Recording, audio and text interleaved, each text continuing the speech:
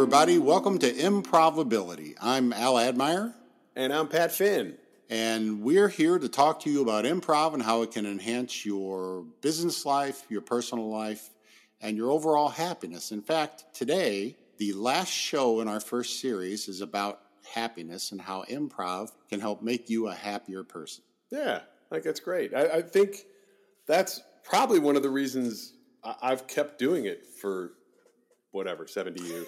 And you know, I always kind of go back to improvisation was back when the cavemen were around, but it was really kind of formed as we know it, both comedy and non-comedy. The concept of it was kind of formed in the 40s in Jane Addams' Hull House in Chicago by Viola Spolin, who was teaching kids that didn't know how to, they spoke different languages, so they couldn't really communicate.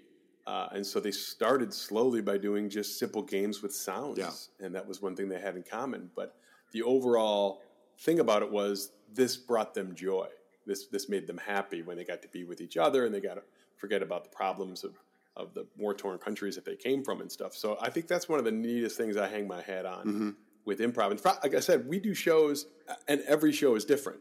And you might see a great character or a great line, but you'll never see it again. It makes it bittersweet, but it's also, I think it makes it not monotonous. And that's the joy of happiness, is just exploring new things. I also think part of it is when I remember being on stage and being in the zone. You know, when you are working with a group of other people and you're doing the things we've talked about since episode 1, you're actively listening, you're working with the yes and, you're part of a team, you're letting go of your fear, you're creating momentum, and this wonderful thing happens that you fall into this zone and you're living in that moment, and it is just so joy-filled, and I'm sure you've experienced that time and time again.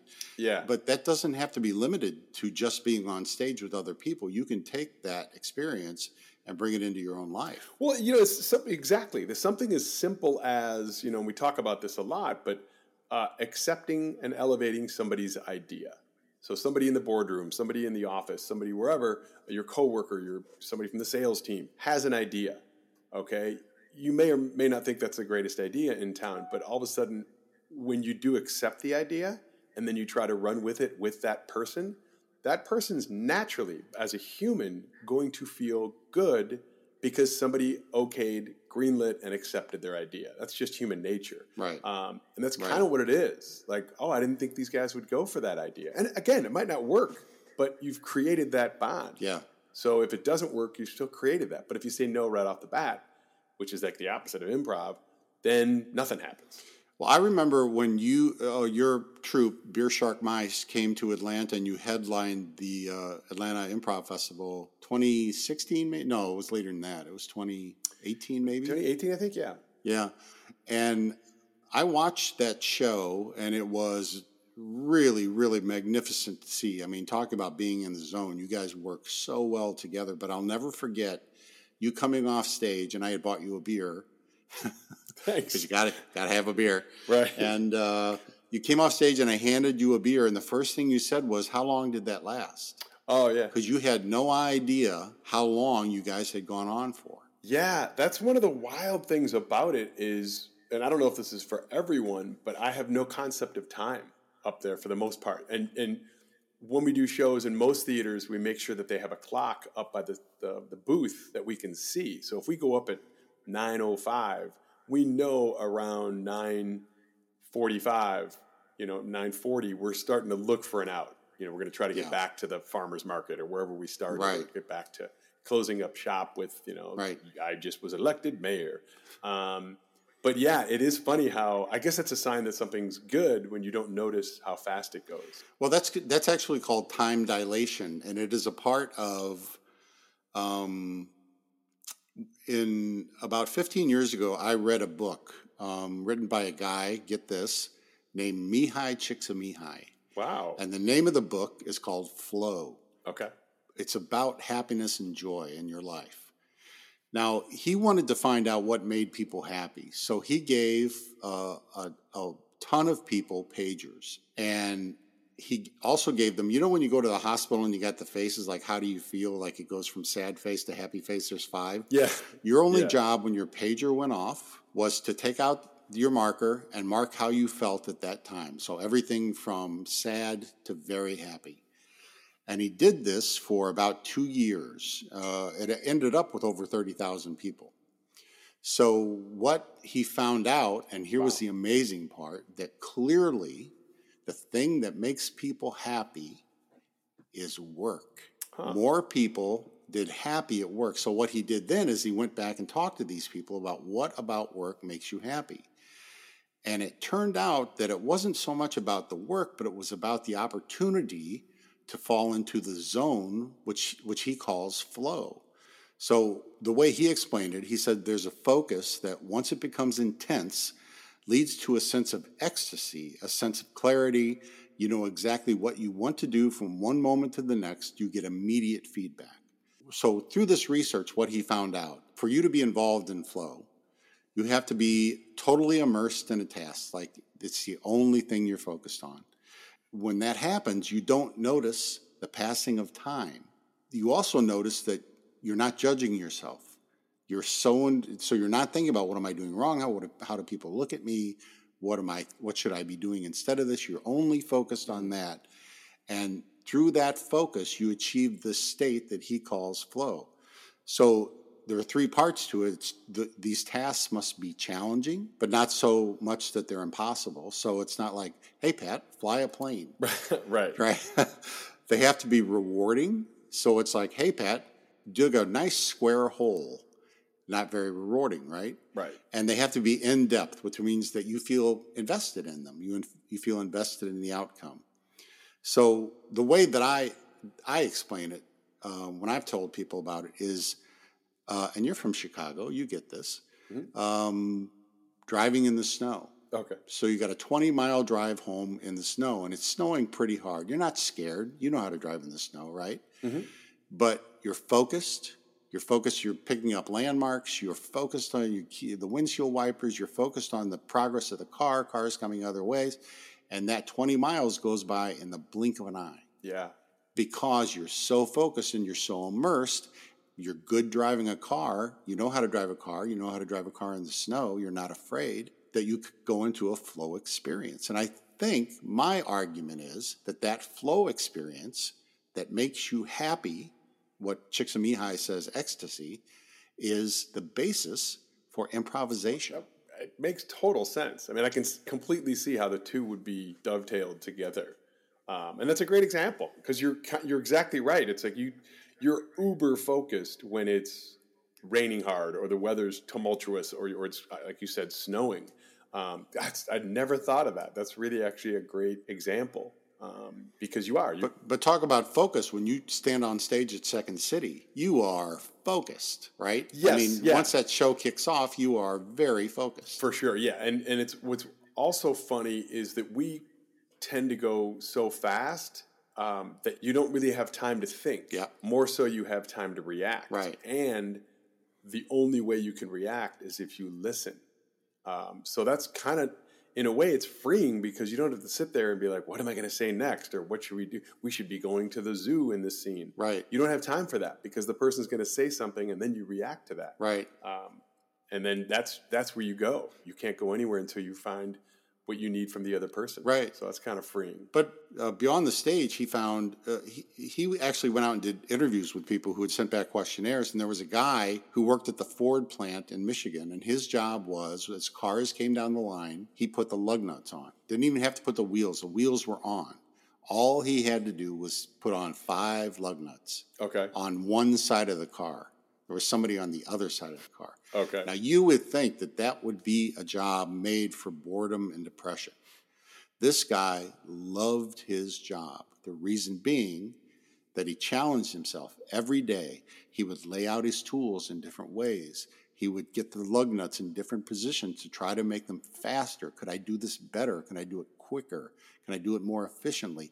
Every day, he challenged himself to get into that flow state with every car that came down the line. And he loved his job and was very happy because of it. That's interesting. There was So in high school, I ended up working in a 7-Up factory. And so I was on the assembly line. And then when you got to be 16, I think you were able to work. It was all Teamsters and union, but you were able to work on a truck. So I was a helper on a truck, which was an incredibly hard job. But you made good money when I had to pay for college. So it literally directly went to Marquette. But again, to your point, there was a guy, I forget his name, in the warehouse. And he was like the happiest guy. And what was wild about it was you wouldn't think he'd be the happiest guy because his job would, I forget what they called it, but everyone called him Chips. And so that was his nickname, Chips. And the reason they called him that because his job was to sit. And I think he did it for like 45 minutes and then he'd have 15 minutes off. But he would sit on like a bar stool at the assembly line. And probably about 3 feet to his right and 3 feet to his left, there was a giant like neon white light. And it beamed in his eyes. And then in front of him at about eye level was the conveyor belt with all of the empty 7-Up bottles. Right. And they had to go down the conveyor belt into the machine, and then they all had to be washed. Yeah. If there was a chip on them, it would stop the machine and everything would shut down. So his job was to be, to streamline it, so make sure this thing would never stop. And maybe, once or twice a day it would stop because inevitably nobody's that that good at it. But he would just sit there and bottle. But we go in the break room and he goes, "Hey, how was everybody's weekend?" And he was just the happiest guy. And he's like, "Hey, haven't stopped the machine today yet." And sure enough, I don't think he ever had a day that he didn't, but he aspired to do so. But I was always amazed because just like your lug nut guy, I just thought he would be the craziest person in the world because he's staring at the tops of bottles all day. Right. Well, if you look at the lug nut guy and Chips, there are basically 8 characteristics of a flow state. So 1 is complete concentration on the task. So Chip is focused on those bottles, right? Yeah. 2 is clarity of goals and reward. So his clarity of goal is don't stop the machine. Yep. Right? His reward is, as in the lunchroom, hey, we didn't stop the machine today. Right. Right? He did something. 3rd is transformation of time. If they didn't stop him at the end of 45 minutes, he probably wouldn't know. Agreed. That it was time to stop. The experience is intrinsically rewarding. Obviously he loves doing it because he was happy all the time. Yeah. It's effortless. Yeah. He doesn't have to sit down and get mentally prepared to do this, right? Yeah, exactly. It just happens. There's a balance between challenge and skills. So he's got good eyesight, obviously, right? Yeah. So he can see the chips. I mean, he's got the skills needed to achieve the job that he was given. And through those 6 things, his actions and awareness are merged. So he loses his self-conscious. So he doesn't worry about, what if I miss one? Oh my God, was that one that went by that I should have stopped? He's just in the moment, watching them go by. And ultimately, number 8 is there's a feeling of control over the task. He could reach out and pick up the bottle, and the line doesn't stop. Yeah, it's cool. That's. I love how that gentleman kind of did a blueprint for the idea and concept of flow. Yeah, because it all makes sense, and it really goes back to kind of the idea of that person's happy because of these things, and similar to improv. Yeah. People are happy because it's entertaining and you're discovering things together, and it's a little bit scary because it's you don't know what's going to happen next, but when the end result is happiness, that's something people want to be a part of. One thing about happy people want to be around them. I don't know if you've noticed that. Like if you go to a party and somebody's like, Debbie Downer or whatever. Yes. Which ironically, this is so name droppy. Rachel Dratch, I've known since I was 21 years old. She's a dear friend, ridiculously talented and smart and funny. She's one of those people, which it's funny because she's Debbie Downer, but in real life, she's an incredibly happy person. So when you're at a party, I don't know if you're like me, you tend to gravitate towards people like that. Yeah. People that are like, I don't get invited to parties. Oh, because people don't want to be around me. I forgot about that. The incident that happened at the one party back in '88. That's great. Hey, I came across a quote and I wanted to bring it up. I just thought it was so cool. I don't know this gentleman, but he is a doctor, and he is the founder of the National Institute for Play, which is kind of wild. And his name is Dr. Stuart Brown. Again, I don't know him. He's a doctor, I believe, of psychology. And here's the quote. I just think it's so cool. The opposite of play is not work.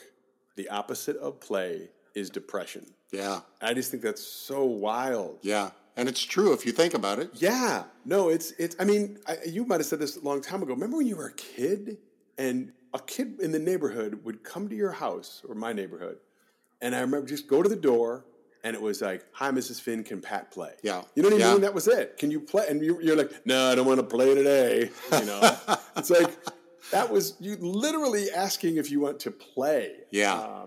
Which is so cool. But I kind of agree with that, just because depression is when you don't, your life is void of happiness. Well, I know, in my experience now, being a documentary filmmaker, a big part of making documentaries is doing interviews, right? Yeah. And you and I have talked about this, that one thing I learned early is there are three parts to any interview. There's what they want to say, what they think you want to hear, and the truth. And you always have to go through 1 and 2 to get to 3. Right. But one of the challenges and one of the great joys in being a filmmaker is leading them on that journey, because I've seen many an interviewer sit down with a list of questions. Yeah. And that's depression, man. When I've got 20 questions for you, I'm going to ask you these 20 questions and the interview is over. Some of the most amazing things I've gotten for films have been something that I didn't even think of. And it happened in that conversation when I was in a flow state. I was so interested in that person that I forgot that we were being filmed and that I'm gathering this information, that I'm so interested in this conversation.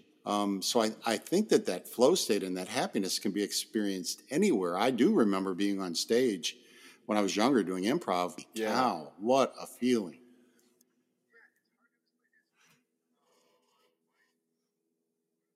Yeah, it's hard to explain. It's funny. My wife, we met. I was 18 when we met, so we've been married 32 years. But she's seen me do shows in front of 5 people, in front of 5,000. And it's funny because people are like, "Oh, yeah, she doesn't go every time," but she goes to probably a third of the shows that I've done. And people are like, "You go to the show?" And she's like, "Well, it's different every time." Yep. So Yep. when there is the flow, if that's to work, the show works because of that. But we get a different. All we care about is the location. Drugstore, airplane hangar, wherever it is, hot dog shop. It doesn't matter. It's the relationship and listening, and then the flow happens from there. So I've seen improv shows, and people are like, "What? You're going to go see a show?" I'm like, "Yeah, because they're different every time." So it's really cool to see the concept of happiness, play, and flow all happen. And when that happens, it works, and it's a great experience, a great show, a great feeling. And that's why Pat and I believe that, using the skills of improv can lead you to a place of happiness in your life, your career, your relationships with other people, and even your how you feel about yourself, your own mental well-being, I think can be improved. Yeah. I will leave you one challenge. So you should read Flow. The author's name is Mihaly Csikszentmihalyi. If you want to have a good time, you should write down how you think Mihaly Csikszentmihalyi is spelled and then look it up. Nice. All right. I guarantee you it won't be close. Right. I don't think nobody gets it right at Starbucks. I know that. He doesn't even bother going. So that's what Pat and I think about happiness. We think that happiness is born of those things that we've talked about now for 7 other episodes. The need to actively listen. The need to accept and elevate somebody else's ideas. The need to belong to a cohesive team. The need to create momentum, not in any direction, just a sense of movement. The need to build personal resiliency, that if something bad does happen, you can overcome it and you can move on, and it's not the end of your world. And, of course, the big one that we always talk about is to follow your fear. Those things that hold you back, let go of them. Because the worst that's going to happen, the worst things you think that will happen, never will. Agreed. It's agreed to all of that. We did a gig in Florida a few weeks ago, and the cool thing was it was for a barbecue restaurant that had 150 employees, and All of those things that Al just mentioned were things that were brought up, discussed, explained, and then understood by all the people there. And it's almost kind of what happens after every time we talk to a business. And that's the cool thing about it, is you could be in the medical field, you could be in sales. Right. These people, literally, there were cooks, there were greeters, there were hostesses. But they came up afterwards, and they were just giddy. He's like, wow, I'm actually just a cook in one of the restaurants. They have a chain of, I think, 15 restaurants. And he was so excited, I bet, to use all of these properties and principles. And it's not that hard. And my brother said he ran into him like a week later, and he goes, "Tell your brother it works." Like, it's not anything crazy. It's really simple. But when it works and when it happens, it's pretty darn magical. And that's the thing. Anybody can do it. So if you want to be happy, embrace improv. There you go. And so this is episode 8, the final episode of series 1 of Improvability. We will be back with series 2. We have some surprises in store. We have some special guests who will be appearing. So please tune in. Please keep us in mind. And again, if you would like to speak to us, I'm Al at improv-ability.com. And I am Pat at improv-ability.com. And you can go to improvability.com, look us up, see what we're about, and we look forward to seeing you next time on Improvability. Until then, I'm Al Admire. And I'm Chips. I'm Pat Finn.